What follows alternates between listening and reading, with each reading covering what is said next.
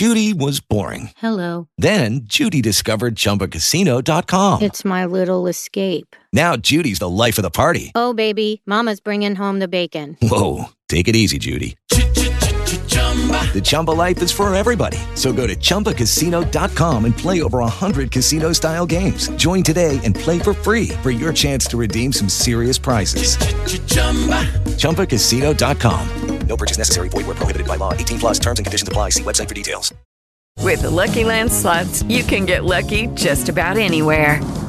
This is your captain speaking. We've got clear runway and the weather's fine, but we're just going to circle up here a while and get lucky. No, nothing like that. It's just these cash prizes add up quick. So I suggest you sit back, keep your tray table upright, and start getting lucky. Play for free at LuckyLandSlots.com. Are you feeling lucky? No purchase necessary. Void where prohibited by law. 18 plus terms and conditions apply. See website for details. With Lucky Land Slots, you can get lucky just about anywhere. Dearly beloved, we are gathered here today to... Has anyone seen the bride and groom? Sorry, we're here. We were getting lucky in the limo and we lost track of time. No, Lucky Land Casino, with cash prizes that add up quicker than a guest registry. In that case, I pronounce you lucky. Play for free at LuckyLandSlots.com. Daily bonuses are waiting. No purchase necessary. Void where prohibited by law. 18 plus. Terms and conditions apply. See website for details.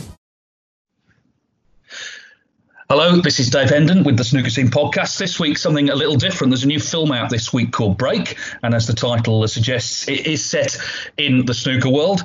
And I watched it last week. Now, I believe reviews are actually embargoed until the end of the week, so I'm not going to say what I think. But thankfully, we do have the writer and director, Michael Elkin, with us, who can tell us all about the film. Michael, firstly, welcome to the podcast. Thank you, David. Nice to talk to you. Okay, so before we get into the film, just tell us about your background, because I believe you're primarily an actor, but you've also obviously written and directed this film.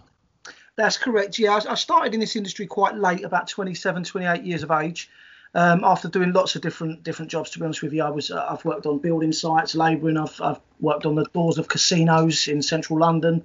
I'm a big fan of horse racing. So I did spend a couple of years just going up and down the country putting bets on horses and sustained myself for a couple of years. Eventually, the money ran dry on that, as you'd probably imagine. So I just tried as an actor, which is something I'd always wanted to do. With mixed success, I've appeared in a few films, a couple of soaps, EastEnders I was in a few times, but only minor, like an episode here and there. And then I'd always been a keen storyteller and started to write stories, which is how the thing with Break came. That was one of the first, probably not the first that I've written, but it's the first that I've gone on to direct. Okay, so tell us about the film.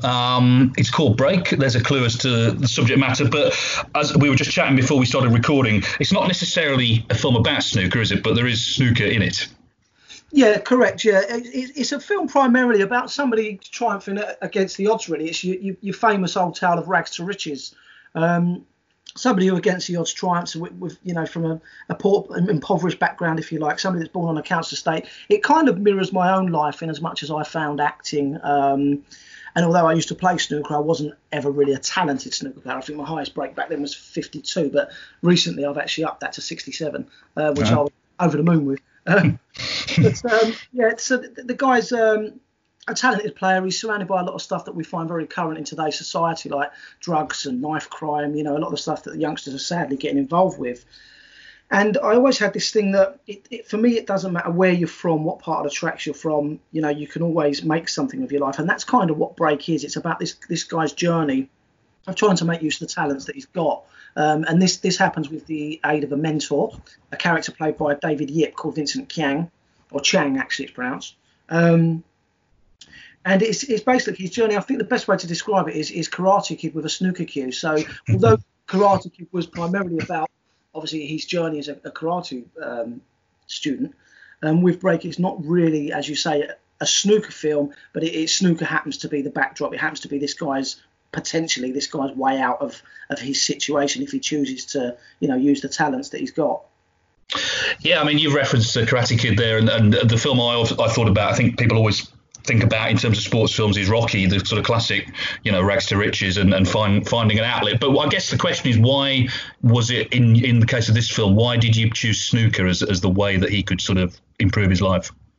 Well, I'd always as a youngster, I grew up using a lot of snooker halls. I mean, I think Jimmy White's one of the most famous that said he used to skip school all the time and spend all his time around Mitcham in snooker halls. And I was the same as that for quite a while. A few of my friends, we used to skip school and we'd end up in either Tulse Hill, West Norwood or Brixton snooker halls, which is where I grew up, Crystal Palace. We had several. They've all sadly closed down now, which is a shame, I think, because grassroots is where snooker as a sport, I think under Barry Hearn is going in a fantastic direction. But I think in grassroots, i.e. people walking to clubs, it's sort of suffered. But I was talking to a friend of mine about a player we knew that used to play in one of the clubs we used to go to, and he was an absolutely tremendous player. Rumour had it that he actually played, I think it was Jimmy White, and beat him. And everybody used to talk to this guy and go, why don't you turn pro? Why don't you go for it? But he was too busy being up to no good. But the backside and it just always puzzled me how somebody with a talent would choose to do that. I know it's quite often the excuse people use when they come from certain backgrounds that, they had to choose a lot. Personally, I don't. I think with all options, but this guy in particular had an option where he could have pursued a career in snooker because he was that good, but never did. And I think that's where the story started, with the seed of this guy. It started with an image in my head that we had this guy with a snooker cue in a dimly lit, a snooker room, surrounded by gangsters. Because a lot of these places years ago, a lot of the snooker halls I used to go to, certainly, it was a hive of activity and characters. You'd have people sitting playing cards all day and piles of money on the table, gambling going on. And it was just an array of characters. And I had this image of this guy standing there brandishing a snooker cue, which was ultimately his salvation, but branding it as a weapon, so ultimately using it wrong. And that was something that interested me. And I thought, what if we had this kid that, for whatever reason, didn't pursue his dreams, or he was dragged back into a life of crime, but he had this talent?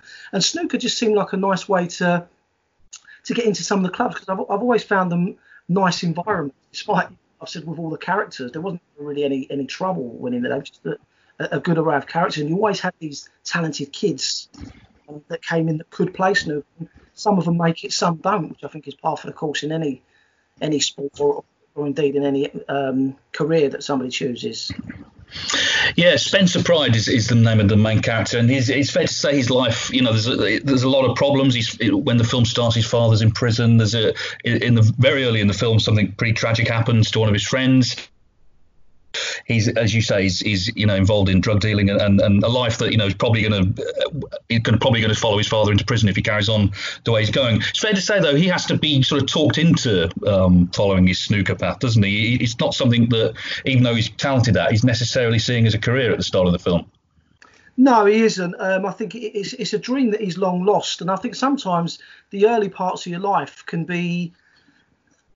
It's only my belief, but I think a lot of the time, even as kids, a certain thing can happen in your life where you see that as a career option. You might not necessarily know it, or you'll expose a talent that you have very early on in life.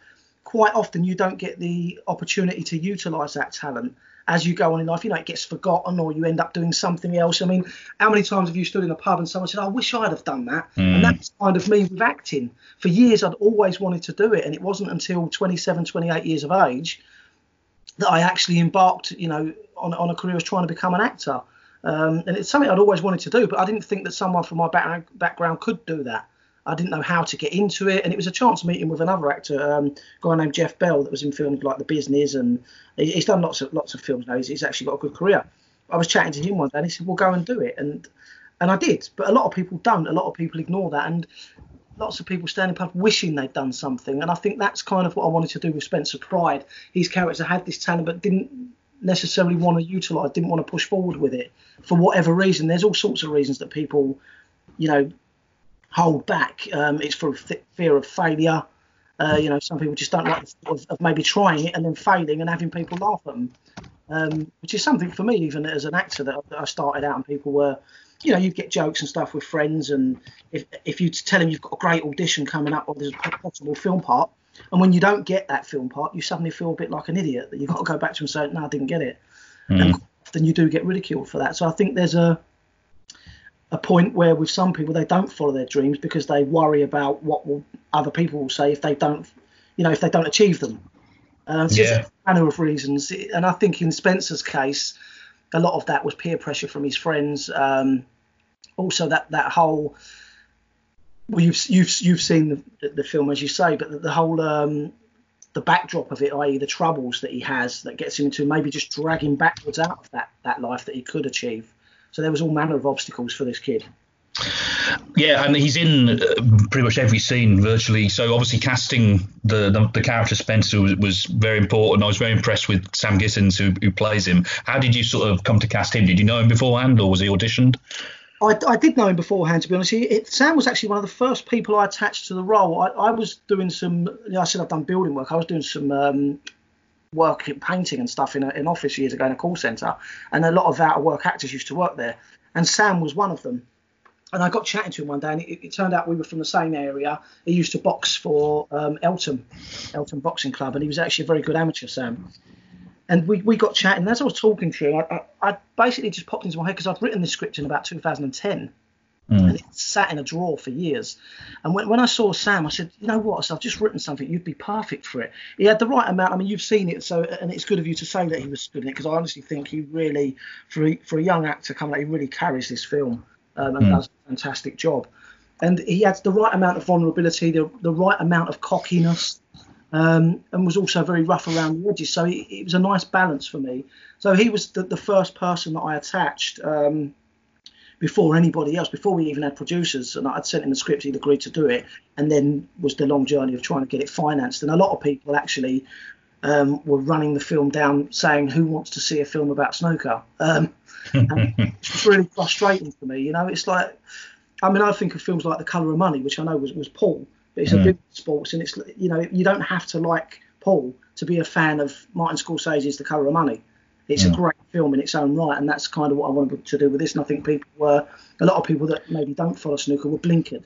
But it's true what you say. This isn't just a snooker film. Snooker's the backdrop. So hopefully we'll have fans, from the snooker scene, and hopefully fans, just everyday people that maybe wouldn't ordinarily engage with snooker, that will watch the film and go, actually, do you know what? I wouldn't mind picking up a cue and popping down the local snooker hall and having a few frames, because it's a great way to spend an afternoon and an evening. I used to love it. Yeah, but of course, you mentioned Sam obviously is the main actor in it, but excitingly, you got to work with a few snooker players as well. There are a few cameos in this. We've got Jack Lazowski, Liang Wenbo, who seemed to really enjoy himself actually, and Ken Doherty as well. What was it like working with them, and how did you come to sort of put them in the film? It was absolutely brilliant. You know what? When I tweeted about this film years ago, I was working on the premise that if you build it, they will come. Mm-hmm. So I started tweeting about Break, going, new film coming soon, and I'd knocked up a poster, and I made it look like the film was actually happening. And Ken tweeted and went, this looks good, let me know and I'll do a cameo. But I think he said it as a joke. I screenshotted his tweet, and about 3 years later, when we were looking like we were going, I sent him a screenshot of his tweet via Twitter and said, Ken, we're ready to go soon. I'm going to hold you to that cameo. And he messaged back and went, yeah, sure. He said, here's my number, all my contact details. So he was the first one attached, and we shot, before we did the main body of the shoot, we shot at the Crucible, which we can go into in a minute how we got to be there if you want to. But for now, we got Ken. So he was the first one. And then we started looking at other players we could attach. And I think the producer, Dean Fisher, contacted Chang Fung, who looks after, amongst others, Judd Trump, Lucas Brazil, Jack Lazowski, Ollie Lyons. He's got quite a few, and we spoke to him, and we said, we'd like to get Liang in there. And then also we said maybe another one. Let's have Jack as well. But Liang, as you mentioned in particular, I think really did enjoy it, because I've got some fantastic behind. I don't know if we captured it on camera or if it was just real, because it was between actual shoot.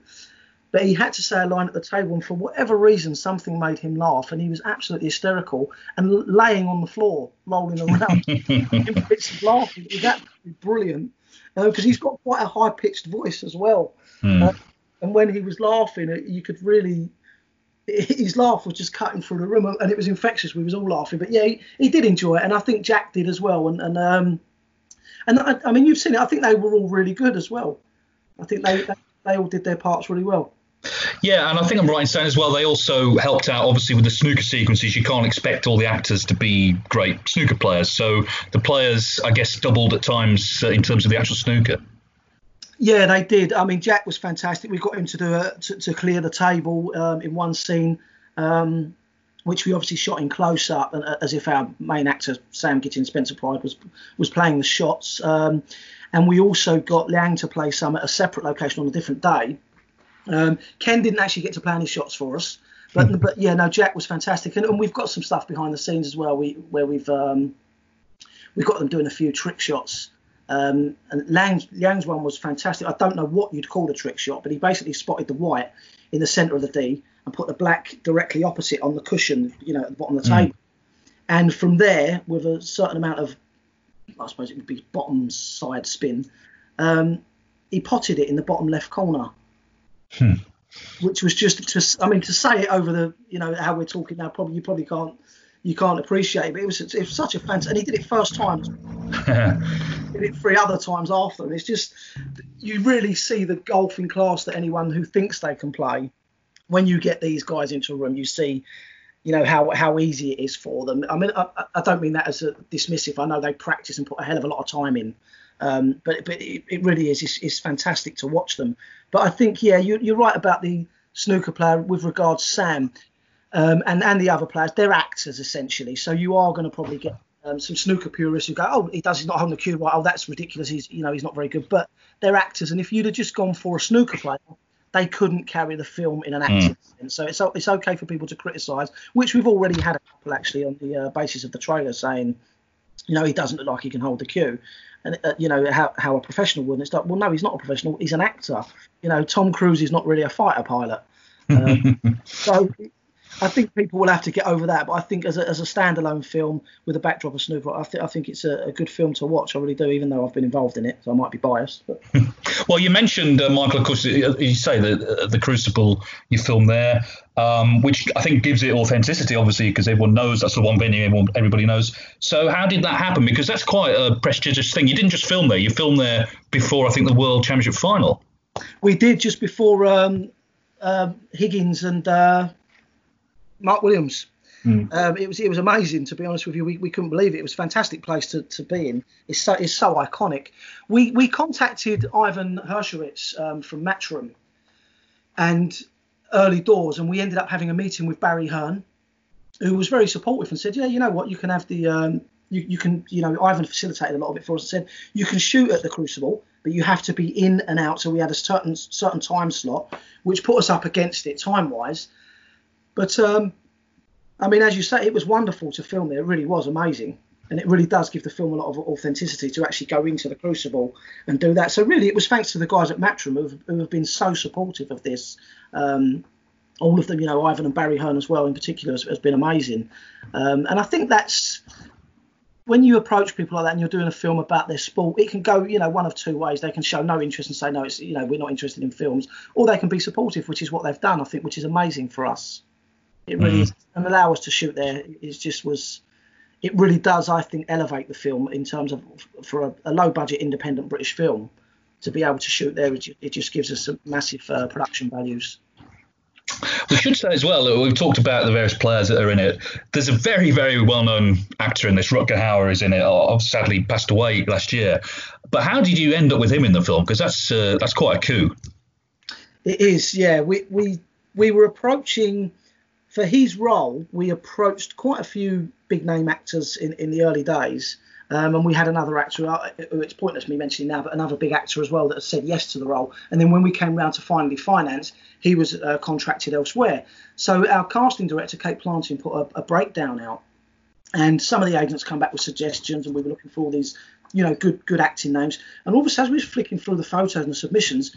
Rutger Hauer was there, and we all sort of looked at each other and went, "Really? Really? Would he do this?" And they said, "Well, his agent's put him forward. Let's try it." So we basically called back and said, "Look, we'd love Rutger to do this. Do you think he'd be interested?" And the first thing he said was, Michael's a first-time director, which I am, and I'd need to see the script. So we sent in the script, and it came back after about a week that he'd read it, he liked it, and he was happy to do it, but he needed to talk to me. So I had to have several calls over the phone. I think on the phone, I think it was either WhatsApp calls or Skype calls, but we were videoing anyway. So we were chatting to each other, and just having a little bit of a chat about the script, how what my vision of the film was, and his role, and we back a few ideas and stuff. It took a little while, but we were on so in the end. We'd have a call where we just chat about everyday life and laugh and joke, and then all of a sudden it came back round to it. And I said, Rutger, are you going to do this film or not? Because we seem to have gone off on a tangent chatting about other stuff. And he said, well, I don't know. Which was really frustrating. I thought we were getting somewhere. So I basically just put it on the spot. I said, Rutger, please listen, I'm not going to ruin this film. You know, it will be a nice film to be involved in. Please just say yes. And he took a beat, and then he just, yeah, okay, I'll do it. So, and it was as simple as that. He agreed, and that was it. I put the phone down. I think I was on cloud 9 after putting the phone down. I couldn't believe me luck. Well, I was going to say, for your first film, to get someone like that, if you've grown up watching Blade Runner and all the rest, that's quite something. I mean, I guess but that must have persuaded you, right, I've really got to make sure I do this well, because we've now got a serious name attached to it. Yeah, it does. It certainly does add a little bit of pressure. It really does. But then, to be honest, I think because it had been such a passion project, I mean, from the time I wrote it, it's taken over 10 years. I've had it, and I wasn't pushing that whole time, admittedly, for quite a long time. It was just sat in a drawer. But it certainly, from when I started to push it out there, it took about 5-6 years to actually get made, to get the money and then to get done. So I think the pressure was on me anyway after all that time to not mess it up. I mean, obviously people will make their own opinions up when they see the film, but I don't think I have.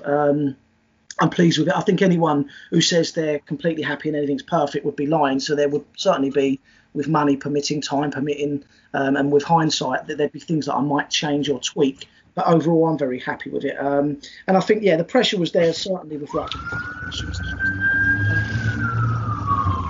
With regards to the whole thing.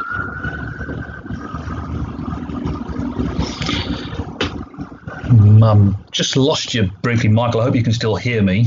Yes, I can. That's fine. All right. Now, I should explain that I'm at the World Championship qualifiers, which start tomorrow, and I'm in a hotel, and the Wi-Fi is not great. But I think we just got that. I was going to ask. I mean, you're first time director. Obviously, you come from an acting background. The process of getting a film made, I think, to the outside world is quite mysterious. Maybe most people don't even think about how films get made. But obviously, you need a lot of people. You need money to put it all together. Where do you even start? You've written the script. Where do you go with it, and how do you end up with a film that's actually finished? Yeah, that's a good question. And I think to this day, David, I'm not sure I even know how we got here, to be honest with you. But basically, as I say, I put it out there that this was happening. And one of the other people I approached later on was an actress called Terry Dwyer, who many people might know from Hollyoaks. She used to do 60-minute makeover as well, so she crossed into presenting. But I read on her tweets that she was looking to get back into acting. So I started looking back and thinking about it. So I searched a few of her roles on YouTube again, and just to refresh myself. I knew who she was. I was well aware of who she was. And then I thought, actually, she'd be really good playing Spencer Pride's mum. So I approached her and said, do you want to read the script? I've got a role you might be interested in. Anyway, cut a long story short, she was interested. We met in London to talk about the film, and she asked me, how much money have you got to make this film, and when are we starting? To which I replied, well, I've got absolutely no money, no producers, I've got nothing. I've just got you and a couple of actors attached. So then I asked her, would you be happy to produce it? I said, you probably know a lot more people on that side of things than I do. And she luckily agreed. And then she introduced me to Dean Fisher, who's another producer that she'd worked with in the past. And it really started from there. I mean, I'd approached a couple of financiers before I even approached them, but a lot of them were telling me to get rid of Sam Gittins and saying, get a named actor. I think Taron Egerton's name was bandied about a few times. And I was always of the opinion that if you're going to, start a film like this, why not give a young up-and-coming actor a chance? Because people didn't want to give me a chance. A few people said to me, I can produce this film for you, I can get the money, but you can't direct it. Because no one knows you as a director. So I think I had to get quite precious then and quite tight with it and say, no, I'm not letting go of the script, because it will descend into something I don't want, which is, it could have ended up being a shout. It's like no disrespect, but like a soap opera, like an EastEnders type, everyone shouting and screaming at each other, and a working class Cockney sort of drama, which I didn't want. And I could see that if it was out of my hands, I couldn't control that. I wanted to make something close to what I've made. So I think that was the process. Then we found a broker who basically finds money for people. They charge percentage for their outlay because it costs them to put breakdowns out and to try and people in. And we basically use them to source money. We use some private equity investors of our own that we met and put in the bulletins out and to investors. And once you start to get a bit of money, you have to keep making videos, making appeals to people and saying, look, we're trying to make this film. We've got this name attached. Once we got Rutger Hauer, we were about 2/3, I think, and it had taken us about 6 months to get that. Once we started going out to financiers, once we got Rutger, I think the rest of the money all came within about a month. So having him on board certainly adds a lot of credibility to the project. Which is all great, and you've got it made. But of course, the problem is it's coming out at a time where cinemas are essentially closed. We know the reasons why, all the lockdown and everything. I think they are sort of opening up soon, but it's obviously a very difficult time for cinemas. So how are people actually going to get the chance to see the film? Well, we've actually on the 22nd, which is in 2 days' time of this month, we're actually holding a drive-in cinema event at the Brent Cross Shopping Centre. Tickets are available on our website at breakfilms.co.uk, and you can just sign up, register for a ticket, and the tickets are actually free. So people can just come down in their car, 1, 2, 3, 4 of them in a car if they want to. Tickets are free. There will be a red carpet. There will be press covering it. We've got, I believe, ITV coming down. Sky, I think, are coming down, and we've got some people from Good Morning Britain as well covering the event. So there will be a host of a few familiar names from TV, film and music as well in attendance. So people will be able to see the red carpet interviews and then after watch the film. And after that, we've got a DJ plan as well. So we're trying to make the best of the, as you say, the COVID-19 situation and make it a nice, fun event for people to come down and view the film. It is unfortunate that cinemas are not open. But there really isn't a lot we can do about that, so we've just had to go with what we can. And I think it should be a fun evening, as long as we get the weather, which we look like might be, fingers crossed. So they can see it there. The film is then released digitally and DVD on the 31st of August. But I think you can actually pre-order DVDs now. I think it's up on HMV and different sites, Apple, iTunes. It will be out then as well. But we hope after this we're actually going to Sheffield. And the film will be, again, at a drive-in at the Don Valley. Right. And that will be on the 1st and 2nd of August, so still during the tournament. And in the evening, hopefully, we'll be able to hook up with a few of the snooker players afterwards. Maybe at a bar somewhere, let's see. Brilliant. And has this experience of making this film persuaded you want to do another one? Or, because you've sort of shifted from acting to directing, is that something you want to do more of now? Yeah, definitely. I think I still love acting. I'll still take roles if they come up, but it's not something I'm pushing for as much as I used to. I think for me now, I have fallen in love with not just the directing, but the writing side of things. I really like, the script process, coming up with ideas. And I've actually got 2 or 3 projects that are pretty much finished at the moment that I'm going to start pitching to people and try to get out there and try and get some financiers and also TV companies interested, because one of them's a series, an ongoing series. Much in the vein of, say, an English sort of Sopranos.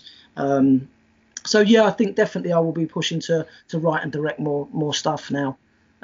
It was a hard task, and it's certainly not for the faint-hearted. It was a big problems coming. We had lots of hurdles, lots of things to overcome, and then as you've mentioned, we had a pandemic thrown at us as well just before we were about to release and have a West End premiere. So yeah, it's certainly been a testing time. But it hasn't put me off. There will be hopefully more from me once this comes out. Hopefully people will give me another chance to do some more stuff and put their faith in me. Good. Well, just give us the website again, Michael, so people can go there if they want tickets. Okay, it's www.breakfilms.co.uk.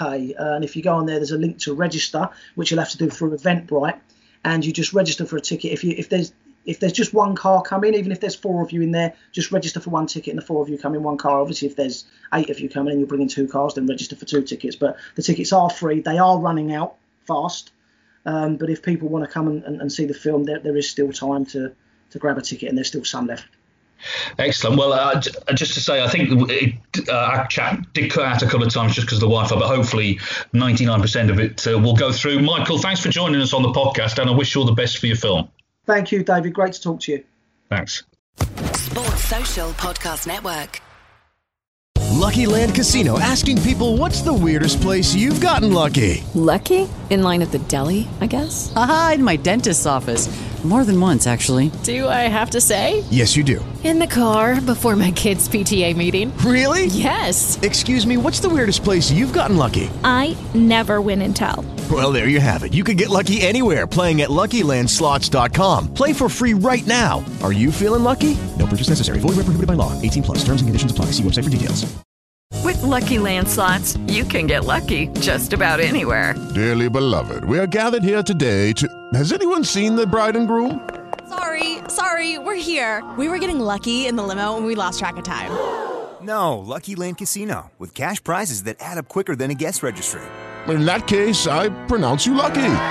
Play for free at LuckyLandSlots.com. Daily bonuses are waiting. No purchase necessary. Void where prohibited by law. 18 plus. Terms and conditions apply. See website for details.